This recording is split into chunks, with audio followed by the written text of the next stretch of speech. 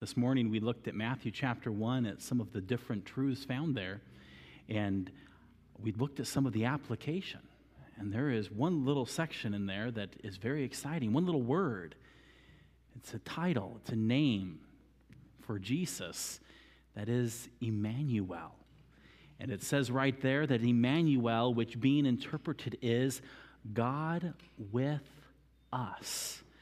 And as we just heard, or the words of the songs that the Flemings just played, is how the Emmanuel came to this earth, how it is God with us. And we think of Jesus when we think of the idea of Emmanuel. But I ask this question, is Emmanuel still true? Yes, it is, for Emmanuel is still with us. God is still with us, but it's not in the person of Jesus Christ, but in his Spirit. And in fact, it is the Holy Spirit of God who lives inside of each of us. If you have a copy of our church's statement of faith, we're going to look today at another point under the believer's position in Christ, having to do with Emmanuel, having to do with the Spirit of God. It reads as follows: "We believe that upon receiving Christ as Savior by faith, the Holy Spirit takes up his residence within the believer, and that he never departs." So many times in life, we may feel alone. We may feel weak. We may feel that we don't know what's next or how to proceed. I could ask you to raise your hands, but we'd all have to raise our hands. There's no sense. We all at times lack strength, lack wisdom. We all at times may feel lonely and sorrowful.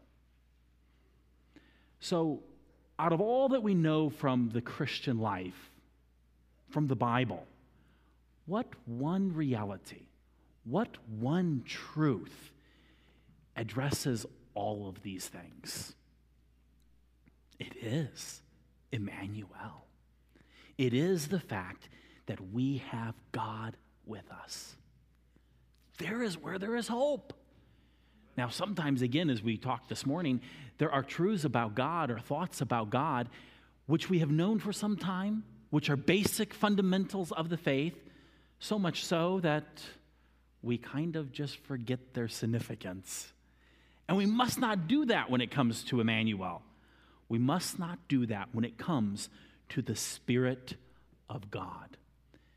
Oftentimes, in this time, especially as we look at the history of the church, the Holy Spirit of God is overlooked. Lots of reasons for that. Some of the reasons for it is that, especially in my parents' generation, there was a time in which there was a huge emphasis upon the Holy Spirit, but there was really more of an emphasis upon different, what were taught as outflows of the Spirit, such as speaking in tongues and signs and wonders and miracles, and focuses on those kinds of things that caused some people to react and almost get to the point where the Holy Spirit became a very, I want to be careful how I say this, because in technicality, the Holy Spirit is living and vital and key to our lives, but almost just dismissed as a doctrine. Because lest we think of him too much in this way or that way, then we might get carried away in some of these different wild things. But that's a dangerous thing. We have to come back to the Scriptures and understand that the Spirit of God is indeed a person of the Godhead, as we've already learned and as we've gone through our statement of faith regarding God and theology proper of who he is, that he is three persons in one: God the Father, God the Son, and God the Holy Spirit. And the Holy Spirit is not just some kind of force or power that is there, that's impersonable, but is real and personal and living as a person, and we find out inside of us. This is something that is unique and special in the age in which we live. Take your Bibles and turn with me over to John chapter 7.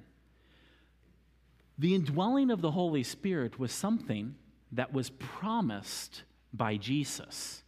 And it was promised as something that would happen at the time of Jesus in the future.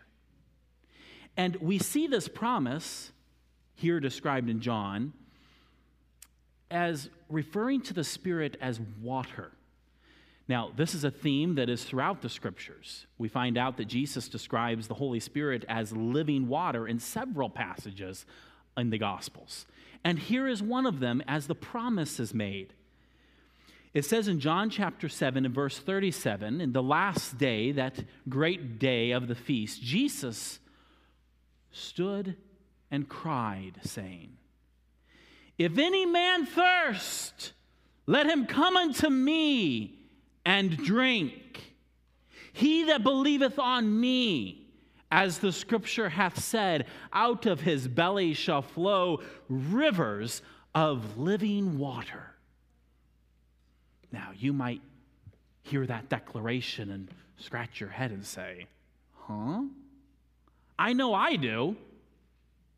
Well, you're not alone. For the Holy Spirit who inspired this record knew we'd all be scratching our heads, saying, huh? For then we find this little parenthetical description.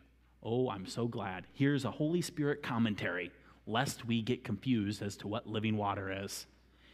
The Holy Spirit gives a commentary on what Jesus said. "But this spake he of the Spirit, which they that believe on him should receive. For the Holy Spirit was not yet given, because that Jesus was not yet glorified."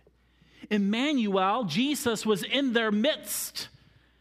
And he says to them all, "If you thirst, come to me, and out of your belly shall flow rivers of living water."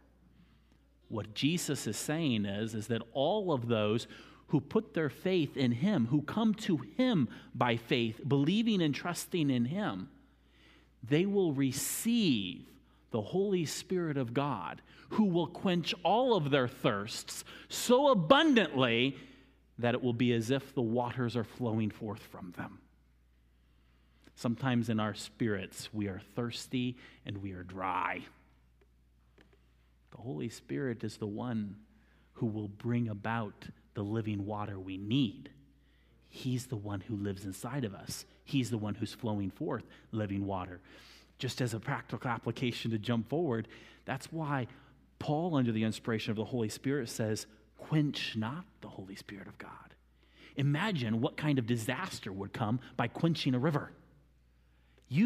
I, as Christians, have the Holy Spirit living inside of us as a flowing river of living water. That's awesome. But at the same time, how tragic it is when we choose to quench him. We need him. And here is the promise of the Holy Spirit. But then note here, this is the one who has not yet been given.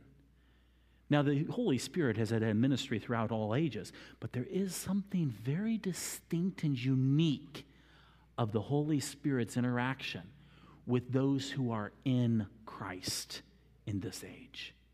And what all the distinctions are, we don't have time this morning to go into, and some of them are not real clear. But what we do know about this time period is significant and important.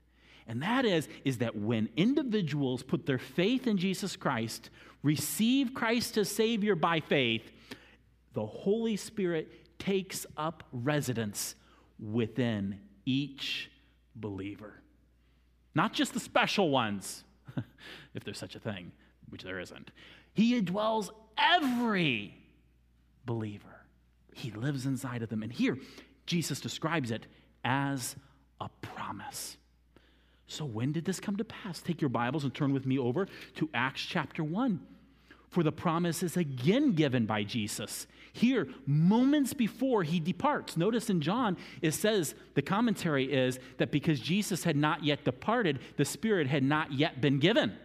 So now here, Jesus has been crucified. He has died for the sins of the world. He has been buried. He has risen again. And now, 40 days later, he is about to ascend up into the clouds to be seated at the right hand of the throne of God. And moments before this ascension, he declares, Acts chapter 1 and verse 8, but ye shall, future tense, here's a promise, but ye shall receive power. After that, the Holy Ghost is come upon you. And then he goes on to say that they shall be his witnesses. So we see in John that Jesus has promised that the Spirit would come, and that he would come as living waters, a river of living waters flowing forth from believers. Here he says that the Holy Spirit is going to come upon them. And if we turn the page to Acts chapter 2, 10 days later, this is fulfilled. For it says that when the day of Pentecost was fully come, they were all with one accord in one place, and suddenly there came a sound from heaven as a rushing mighty wind, and it filled all the house where they were seated. There appeared unto them cloven tongues like as fire, and it sat upon each of them. And they were all filled with the Holy Ghost, and began to speak in other tongues as the Spirit gave them utterance. Here we see now that the promise has been fulfilled. Jesus made the promise in his ministry of the Spirit coming. At the moment before he ascended up into glory, he again promised it, that it will come. 10 days later, here, it has come. It is an incredible truth that believers, Christians in this time have, the Holy Spirit living inside of them. In fact, sometimes we go and ask people if they are believers, and there's different ways of asking that question.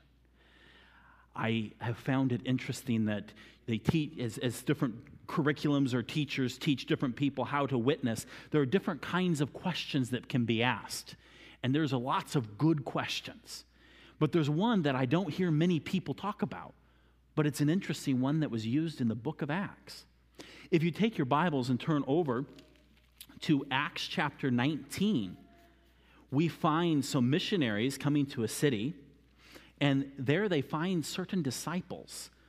Well, as we continue reading here, we find out these were disciples of John the Baptist. Now, this was a time in which we have, you might say, progressive revelation. God has revealed himself. And at this city of Ephesus, only truths that had come to that city up at this point were the messages of John the Baptist. And there were people who believed the true prophet of John the Baptist and were believers, but yet they weren't Christians. You say, how's that possible? Well, this time that was possible because as time went by, there was more coming here. And if you look here, it tells us in Acts chapter 19, and it came to pass that while Apollos was at Corinth, Paul, having passed through the upper coasts, came to Ephesus, and finding certain disciples, he said unto them, have ye received the Holy Ghost since ye believed? They said unto him, we have not so much as heard whether there be any Holy Ghost. Well, Paul then goes on to explain to them the gospel of Jesus Christ and the incredible privilege that those who have believed in Jesus Christ receive the Holy Ghost. I think this is actually a good question to ask people whom we don't know if they're saved or saved. I love asking this question of people I already know are saved because they always look at me weird. They're thinking I'm some kind of cult or something. But it's a great question. Have you received the Holy Ghost since you believed? Well, if you have believed in the Lord Jesus Christ, Jesus says that when you trust in him, when you believe in him, you will have living waters as if it's flowing from you. And that's the Holy Spirit, which means that if you have believed in the Lord Jesus Christ, then you have the Holy Spirit. And that is a wonderful truth and a glorious truth. And it's a great question to ask both unbelievers and believers. Believers, it's a great start question to be able to develop to something. And for both believers and unbelievers, it is a great, the Holy Spirit is a key part of our Christian life and our faith in Jesus Christ. And so here we can see that true and demonstrated in the history of the church. And so what you've just heard is kind of a summary of the history of the promise of the Holy Spirit, the coming of the Holy Spirit, and then how it continues on to this very day. But throughout the New Testament, there is also doctrine regarding this truth, where it is clearly declared that when you believe on Jesus, the Holy Spirit moves inside, and the Holy Spirit lives in you. Take your Bibles and turn with me over to Romans chapter 8. Romans chapter 8.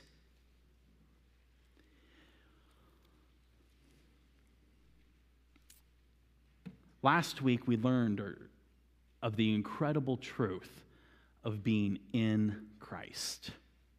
Do you know that being in Christ and united with Christ is connected with this doctrine? For here in Romans chapter 8 and verse 9, it says this, "But ye are not in the flesh, but in the Spirit. If so be that the Spirit of God dwell in you. Now, if any man have not the Spirit of God, he is none of his." This says two things. One is that if you have received Jesus Christ and you are in Christ, then you are also in his Spirit, and his Spirit is in you. But if you have not received the Lord Jesus Christ, if you do not have the Spirit of God, you are none of Christ's. So, just as we believe the truth that we as Christians, believers, are in Christ, this is stating that if you're in Christ, you have the Holy Spirit of God. This is saying that if you have the Holy Spirit of God, then you are in Christ's. But if you don't have the Spirit of God, you are none of his. And so this is a very important question for each of us to ask ourselves. Have I received the Holy Ghost? If you've believed in the Lord Jesus Christ, then you can answer that question. Yes, for the Spirit of Christ lives inside of me, and I live in Christ. That will change our lives when we live in the reality of the fact that our life is intertwined with Christ, and the very life, the breath of God, is the Spirit of God who lives inside of us.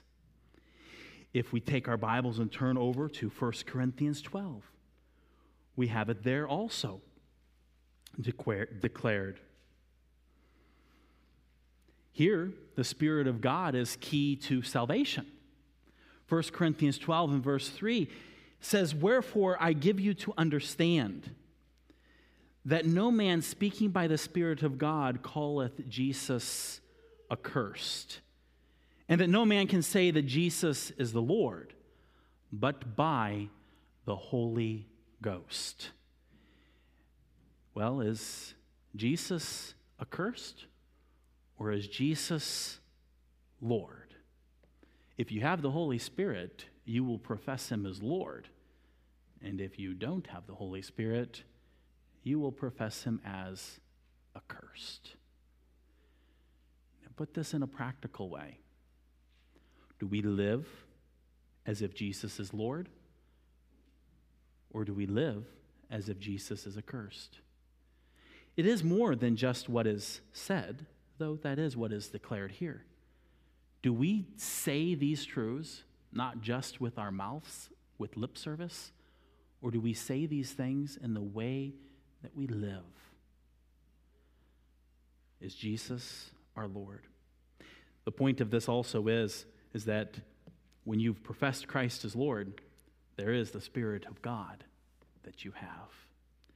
Another scripture that deals with this is over in Ephesians. In our statement of faith, we declare that we believe that upon receiving Christ as Savior by faith, the Holy Spirit takes up his residence within the believer, and that he never departs. Well, when we look at Ephesians chapter 1, we learn about Jesus Christ and about, again, the reality of being in him. And as this truth is being presented, we look at verse 13. It says this, in whom, that is Christ, in Christ ye also trusted. After that ye heard the word of truth, the gospel of your salvation, in whom also after that ye believed, ye were sealed with the Holy Spirit of promise. So the order of flow is here is that you have heard the gospel, the good news of salvation, and you have believed that gospel, you have trusted in Christ, and thereby, after that ye have believed, ye were sealed with the Holy Spirit of promise. Sealed with the Holy Spirit of promise. Now, what does it mean, sealed? Well, it's a guarantee. It's an authentic, something that declares something to be authentic. It is that you are declared as real. And as we continue learning, we find that the sealing is unto the day of redemption. That is the day when our bodies are resurrected.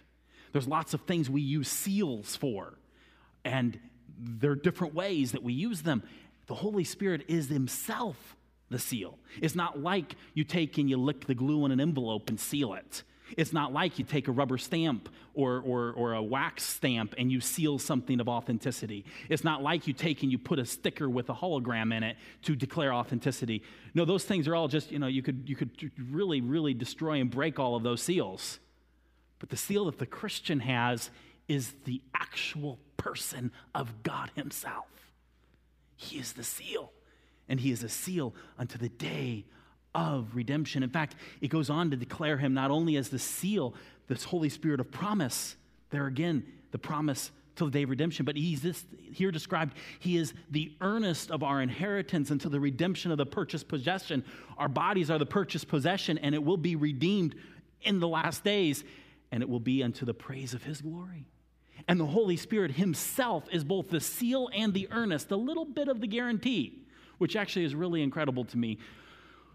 We could go on with this one here, is intriguing. He's a spirit of promise. And the whole idea of earnest money is that you are giving a little bit now as an evidence and token that the rest will come.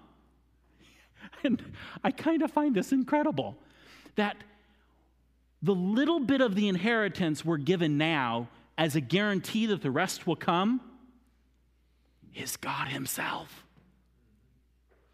God himself, the Holy Spirit, is the earnest, the little bit given now as the earnest guarantee, as the evidence that the rest will come. I can't even hardly fathom that. Oh, will that make a difference in our lives? He never departs. The difference it would make in our lives. You're there in Ephesians chapter 1. Turn over to chapter 4, where we see this practically applied. If the Holy Spirit is our earnest, if the Holy Spirit is our seal, if the Holy Spirit is the living water, let us heed the command in Ephesians 4:30. And grieve not the Holy Spirit of God, whereby ye are sealed unto the day of redemption. Grieve him means to make him sad. How do we make him sad? Well, if we look at the context of this here, it's oftentimes by the things we do because we are quenching him, the living water. When we let him live, we bring forth fruits of the Spirit.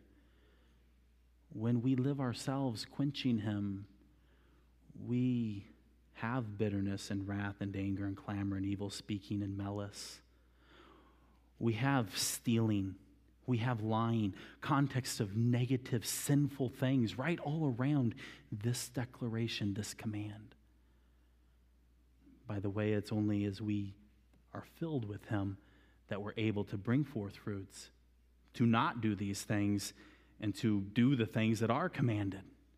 And as we continue here, this introduction continues over in chapter 5 and verse 18, where it says, "And be not drunk with wine."